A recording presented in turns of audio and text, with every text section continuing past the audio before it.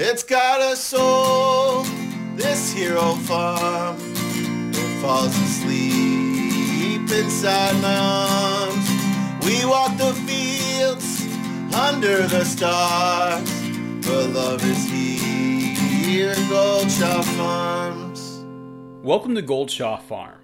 I'm your host, Morgan Gold. On each episode of our podcast, we bring you stories of people who are homesteading, farming, and chasing their dreams. And as I live out here on our farm here in northern Vermont, I realized that it was a long trip to get here. I've told this story a bit in other podcasts, so I'm not going to go all into the details, but I think about the progression a lot. You know, I started trying to grow rooftop tomatoes in our apartment in Brooklyn. Then I moved to turning a postage size, front yard of a row house into a garden when I was living in Washington, D.C., before ultimately we ended up here on this 160 plus acre farm. That progression, though, was really important because it was with each tiny little step and with each affirmative step, it built my confidence and it got me more engaged and more energized to try to do more and more. I found the progression of trying to get everything going here and trying to grow food and trying to grow our own food specifically, to be something very healing and very therapeutic. And I know I'm not alone in this. I think there's a lot of people out there who will extol the benefits of dirt therapy and growing your own food and working with your hands and just how good that type of work is on the soul. And I think that it's important to step back and recognize that. I've got a friend, she's out in California, and she's actually somebody who's taken this idea of therapy and homesteading and tried to put the two together a bit. And she's really still trying to find what's the right rhythm for herself and for her homestead, and she's still working on it at a very, very small scale. But I think that there's actually a lot of potential in some of her ideas and some of the things that she's trying to do right now. And so I figured for today's episode, it would be great to sit down with her and have a conversation. So today we're talking to Natalie Argo of Hey, It's a Good Life. And she's out in the San Diego area. And she's doing some very interesting things.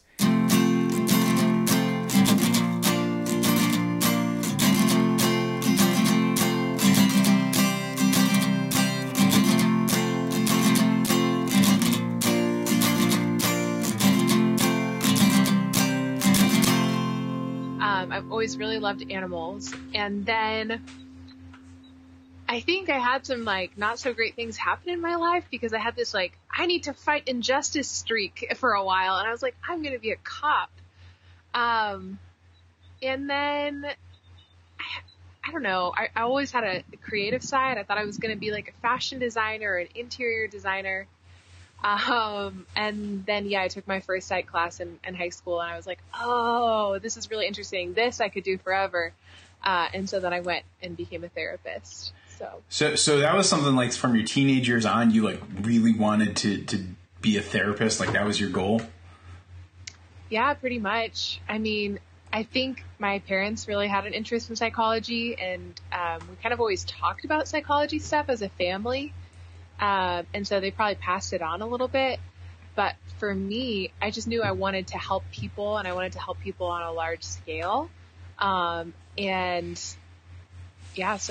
I just kind of knew ever since that first psych class, which I think is really rare. I think a lot of people don't get that experience. And that's why there's so much confusion with, people my age approaching 30 and they're like, well, what do I do with my life? And, I definitely consider that a rare gift. Yeah. And, as you've been doing that now, you've been working as a therapist for how long? What type of therapy do you do? So I am a marriage and family therapist, but I feel like the title is a little misleading because we're literally trained to work with everybody, every population. So I've been working as a therapist probably around 5 years now, including the lay work that led up to licensure. And I've done everything from addictions and recovery to eating disorders and recovery, And currently I work with leaders from across the nation through this organization. They come to the seminar, and then I help lead the group facilitation afterwards. And that's probably like, I love that job so much, but I only get to do it like once a month. So then in between, when I do that, I'm meeting with clients on the phone. I'm meeting with old clients, starting to develop a new practice here in San Diego. And yeah. So, and I mean, all of that is very interesting, but we wouldn't be sitting down necessarily and talking if it was just that. Describe for me the other side of your life. Yeah. So the other side of my life is what you see behind me. I spent a lot of time out here, and yeah, this is like my haven at night. When I come home, this is where I'm at. It's the garden. And when Tommy and I first got married, okay, let me backstory. My dad passed away from cancer almost 7 years ago, and at the time we thought we were doing everything right. We weren't. We were doing everything like totally wrong. And I think maybe deep down inside there's some regret about that. Do I think the outcome would have been different? No, because I kind of think everything happens for a reason. But it really opened my eyes to how broken the food system is. And so I kind of started doing this like nosedive into the food system. And then when Tommy and I got married, I just felt this new weight of responsibility of like, oh my gosh, like I'm aware that the food system is so broken. I'm aware of what happened with my father. I feel this new weight of responsibility to provide for my family, but I feel like I can't get quality food, and I feel like the supermarkets are lying to me. So what do I do? And in that moment, I kind of reconnected to this dream that I had. When Tommy and I first met, he said, if you could do anything, what would you do? And I said, well, I'd be a therapist on a ranch, and I'd have clients come out to the ranch, and we'd do therapy, and we'd ride horses, and we'd grow things. And I really set that on the back burner after getting married and being in California, where everything is just so expensive. I was like, oh, what a silly dream that was. So anyway, we got married, new responsibility of food, and it kind of reconnected me, like, how far off is this dream? And I started watching a lot of videos online, and it really all started with Joel Salatin. Well, it really started with my friends over at Primal Pastures, and they were really into Joel Salatin, and then I read and watched everything I could on Joel, which led me to Justin Rhodes, and I watched the whole American Farm Tour, and then I think at some point Jess's video popped up, which led me to Roots and Refuge, to that one video, and it's called For Those Waiting on the Fulfillment of Their Farm Dreams. And I'm like, like sobbing, right? Like Tommy knew a year and a half ago, if he walked out into the living room and I was curled up under a blanket with my laptop and I was crying, that I wasn't watching some soap opera. I was watching YouTube videos about farming. And so I watched that and I was like, okay, I finally have to start my YouTube channel, which is something I've always wanted to do. And anyway, so that's where the journey with growing our own food began. That's where the connection to this bigger dream and purpose kind of reawoken. And so for me, like, this is all practice for when we do have the land and when we do have the Healing Ranch. As you think about this idea of connecting therapy with growing food, like, how does that work? What's the relationship that exists there? Well, I think healing really starts with, they say you are what you eat, right? And so I know for me, when I've eaten really poorly, I don't feel really great. Now, here's what's so ironic about my particular licensure is I'm literally not allowed to counsel people on their nutrition, which is kind of wild to me. So it really makes me wonder, like, am I going to be a marriage and family therapist for very long? Do I need to go like the life coaching route? Whole topic conversation for another time. There's something so therapeutic about being in the garden as well. Starting the school garden, we saw kids who really struggle with insecurities and bullying. Suddenly they're friends in the garden. Everything's fine in the garden because we're all working towards this unified goal. So I think it starts with your nutrition. I think that there's something to be said about how therapeutic it is to be in the garden. I think a lot of us who are gardeners know that because we're all like, oh, it feels so good to get, my hands back in the dirt. Oh, it feels so good to plant these seeds. And then I think that there's something really beneficial to say, hey, I grew that and now I can eat that and then I can regrow that. And it's like this beautiful cycle that we're meant to be a part of, but we've really disconnected from. And in therapy, trauma is actually disconnection.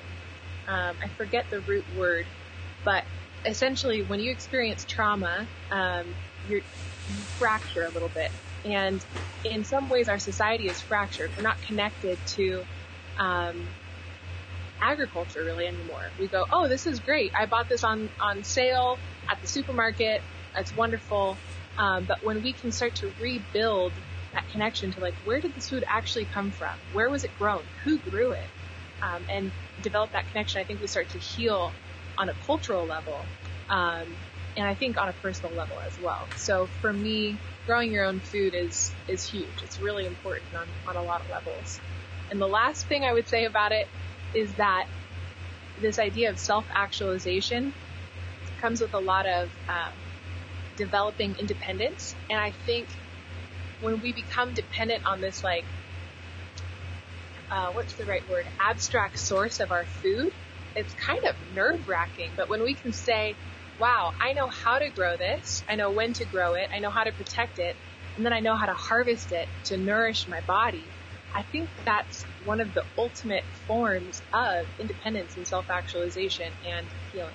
So there's my long-winded answer for you. Well, that last reason I think is a very important one because, you know, as people have this drive towards self-sufficiency and growing their own food and taking control of their food and where it comes from and what they're providing their families, there does seem to be this inherent power that it kind of unlocks for people when you do it. And I've always tried to dig underneath and get a better sense of, well, why is that? Like, what does that do for you and like between your ears that like actually makes that feeling emerge from you inside? Yeah, it's very empowering to grow your own food. And when we can become more self-sustaining and self-sufficient and not dependent on a source that is harmful to us. Like if we look at attachment therapy, for example, and this is me getting like, this is the psychologist in me coming out, right? But indulge me for a second. When we look at attachment therapy and we say, okay, this young child has developed a disorganized attachment, it's because the parent was the source of the comfort and the distress. And I think in some ways we're repeating that on an agricultural level, when we've got this really like ubiquitous understanding of like, where does the food come from and what's happening to it. And then some of the food has been tainted with chemicals, but it's also the food, like some of the only food that we have access to. And so, yeah, I think it's incredibly empowering, incredibly healing on a lot of levels to grow your own food. Mm. Like 6 garden beds with 10 cubic yards of soil. It's okay. You're tired.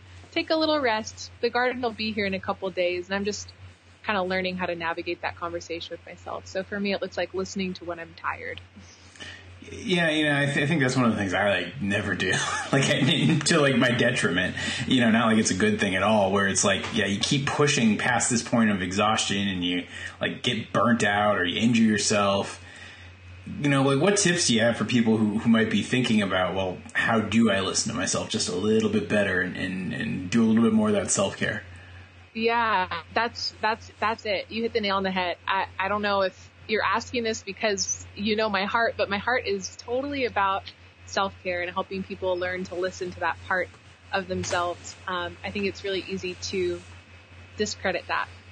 The advice that I would give to somebody who needs a little bit more self-care or who's wanting to develop that is develop some kind of routine. For me, it sounds so silly, but from using just like an over-the-counter face scrub, which maybe I used it, maybe I didn't, to actually using this little scrubber that my friend bought me and actually using some quality like spa products, I have developed this little routine that says, hey, I care about you, self. And it's really helped me to develop this like connection with a deeper part of myself that says, hey, I actually care about the person inside of there enough to like do this little routine. It only takes 3 minutes, but you feel great afterwards and you're ready to start your day or you're ready to go to bed. So I would say get in some kind of routine, and that looks different for everybody. And to that, I also add like a walk, at least getting outside once a day, which is easy to do in garden season. Right. So when I see what you're doing at your place and all, the beds that you have that are, essentially kind of big, long containers, for people who aren't familiar with it, it reminds me so much of like when I was living in Brooklyn and doing like lots of rooftop tomatoes out of basically buckets and containers. How do you approach that type of gardening and planning at that scale where you're trying to, be efficient and use the tiny space that you've got, but at the same time, think about what you can produce and how to maximize what you're producing, but then also have fun while doing it? Yeah, that's a good question. So I think I did the math, and based on the square footage that we have, I could technically plant like 186 different kinds of plants, which for me is a lot. I had 3 little tiny beds on the apartment. And so to go to this, I'm like, oh my gosh, it feels like I have a farm, even though it's really not that much in comparison to other people's places. But for me, it looks like, my process looks like, okay, what space do I have? Okay, great. What does the sun look like there? Okay, great. Let's consider, companion planting. Do any plants that I see, seeds that I have, do they go together? And kind of taking it from there and doing the best that I can to come up with some kind of square foot design. So I try to follow square foot gardening. I'm not the greatest at it. Sometimes I have like a little ADD and I'm like, I think I'll just throw some zinnia here and it will be fine. But yeah, so I try to do square foot gardening, and then like when my brain is finally maxed out for capacity and I can't do the garden plan anymore, I just go, okay, I'm just going to put a tomato there and hopefully it's okay. Now, do you do all the work at your place by yourself? Does your husband help out? Like, what sort of work split is there at your place? Probably like 90-10 right now, but I have to give Tommy a lot of credit. He is the breadwinner right now, and like the more of the breadwinner than me, and he works like 7 to 5. And so I really appreciate him. But as far as like the manual labor that happens around here, it's mostly me, and the dreaming and the creating, and it's mostly me. And, I've actually been really grateful for it recently because it's helped me realize that I can speak to more people who maybe it is just them. Maybe it is the single mom or the single dad or the widow. And, in a way, I think it's kind of a gift that it's been mostly me doing all these things, because I hope to show people that it doesn't really matter where you're at. Like, don't make an excuse. If you want to start a garden, you totally can. Well, when you're flying solo on a project, like what's the trade-off? Like, what do you see as the upside to that and the downside? Well, the upside is I get to do it my way. Although I will submit my plans to Tommy just to make sure it's okay with the budget and that he's okay with the plan. Like, he is an engineer. He's got a good brain. He can review things for me, and he's actually drafted up some of the plans in his like CAD imaging software, which has been really cool to collaborate with him on. But yeah, the pros are I pretty much get to dream it and do it all on my own. The cons are sometimes I have to take breaks, and it means I go a little bit slower. But that's okay. Learn to befriend that. Trying to think of any other cons. Can't really think of any. I think Tommy in general is very supportive and really wants a lot of the same things. I think for me, I'm more of the visionary. I think with that does come like a little bit of loneliness sometimes, but we have a really good way of keeping an open dialogue of like, are you still on board with this? Are you still cool with this? And we talk about it. That's cool. Yeah.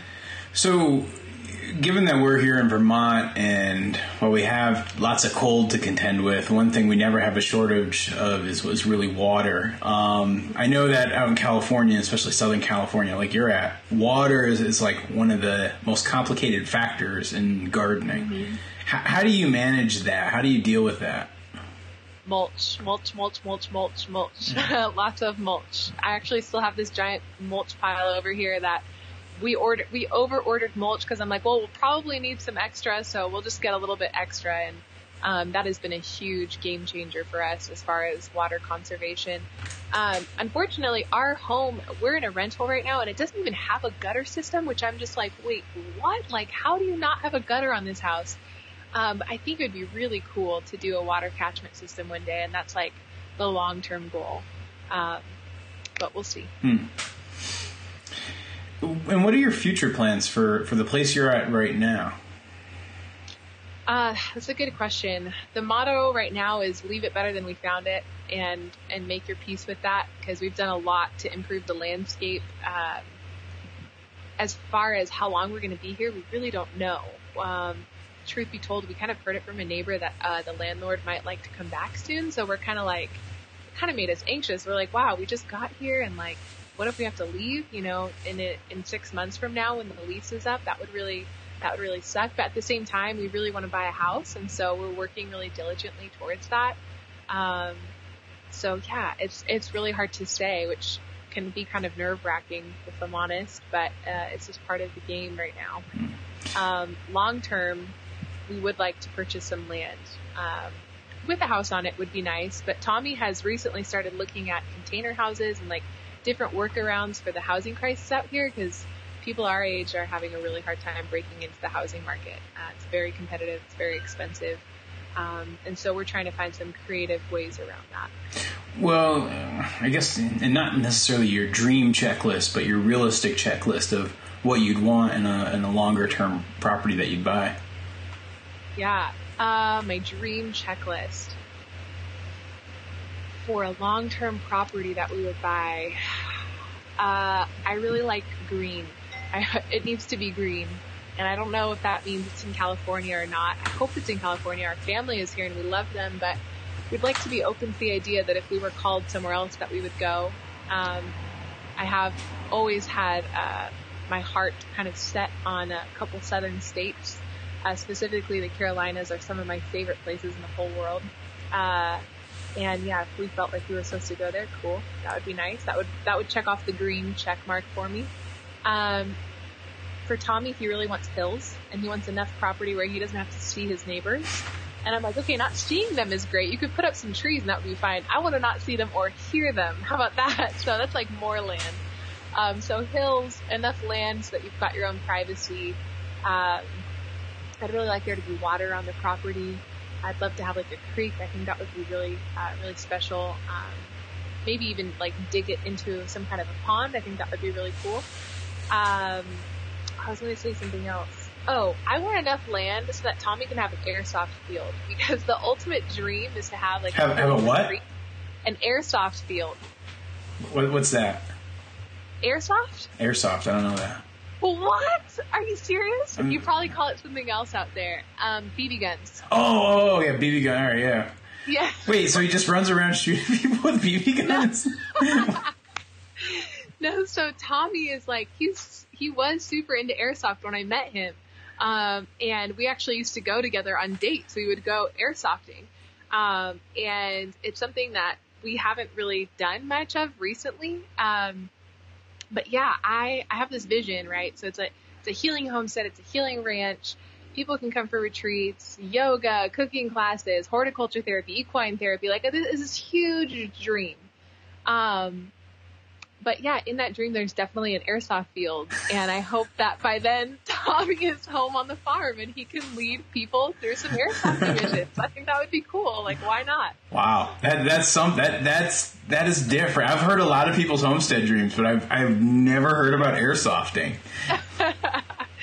Yep, there it is. Well, so what do you see as the steps that you're going to have to take to get to that place? That's a really good question. That's actually something that we're sitting down and having like very serious conversations about right now. We're like, okay, so we've kind of just been floating along, but like, how do we get intentional about what our next life steps are? And so, yeah, I mean, very practically, like the practical side of me is like, well, we'll probably buy a house and then we'll kind of pay that off and then eventually we'll buy that. But I feel like anything is possible. Like, we just looked at, I mean, it's not really raw land. It has citrus on it, so I don't know what to call that. But we recently looked at a property that had like a trailer on it with a grove of citrus. And we're like, okay, like, could this be it? So we're kind of just open to whatever it might be. I think practically speaking, it will probably be a house and then, work and then buy a piece of property. But honestly, I mean, anything is possible in the world of YouTube and the internet. So, as you know, yeah, we'll see. Cool. And for somebody who's listening to this and they're watching YouTube videos and thinking, gosh, I should start growing my own stuff or start my own garden, but I live in an apartment or I live in a tiny space. What advice would you have for that person if they wanted to try to pursue those dreams? Do it. Do it. Don't let anything stop you. I think that there is something magical somewhere between our pain and our passion is our purpose. That's my belief. And so I think for me, that looks like believing in the fact that I'm meant to heal and lead people. And I discredited myself from those things because bullies at school said I couldn't do it. And I got called all these mean names and got excluded from the groups. But those things are still callings on my life. And so now I want to help people heal and launch well into leadership. And that's truly my passion. I love working with leaders. For everybody, I think that looks a little bit different. Maybe for some people, they've recovered from an eating disorder and they want to help other people through that. I don't know. But whatever it is, I think it's there for a reason. And I think we can honor that by taking steps towards that. And fear is a liar. So don't listen to fear. Just do it.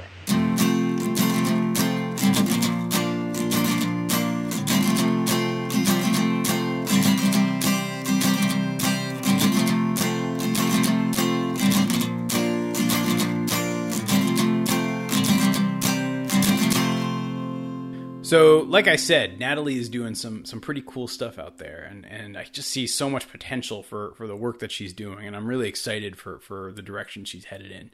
I think for society as a whole, if there was more therapy that was connected to growing your own food, it'd be kind of better for everybody. If you want to learn more about Natalie and what she's doing, you can check her out on Instagram at Hey It's a Good Life or on the YouTube at Hey It's a Good Life. She's got some great content that she puts out on the regular basis, both sort of sharing some of her ideas as well as sharing with just what she's doing with growing her own food. And that's really all we got for this episode. If you want to get in touch with me, shoot me an email. You can hit me up at goldshawfarm@gmail.com. One of the things too I want to throw out there, not everybody that we have on this show necessarily has to be a YouTuber or an Instagrammer. I just find that it's often the easiest way to get in touch with people or find people from various parts of the country and the world. If you're out there and you think you have a great story or an interesting story to tell, shoot me an email. I'd love to hear from you and talk about it and see if there's some potential to maybe sit down with you and have a conversation and share your story with the folks who listen to this podcast. And I always appreciate when you guys rate and review us on iTunes, Stitcher, Spotify, SoundCloud, wherever you're getting your podcasts. The more positive reviews we have, the more subscribers we have, the more it helps us grow. And so I really appreciate all the support that you guys have shown so far and continue to support us. And so just thank you. And if you can and don't mind, please keep it up. And I will be back again real soon with another episode. But until then, let's have Keith Pierce play our theme song. It's got a soul, this hero farm. It falls asleep inside my arms. We work the fields under the stars. The love is here at Goldshaw's Farms. Well, city life, yeah, had its charms. Under the stars, I fall asleep inside its arms. The love is here at Goldshaw's Farms. The love is here at Goldshaw's Farms.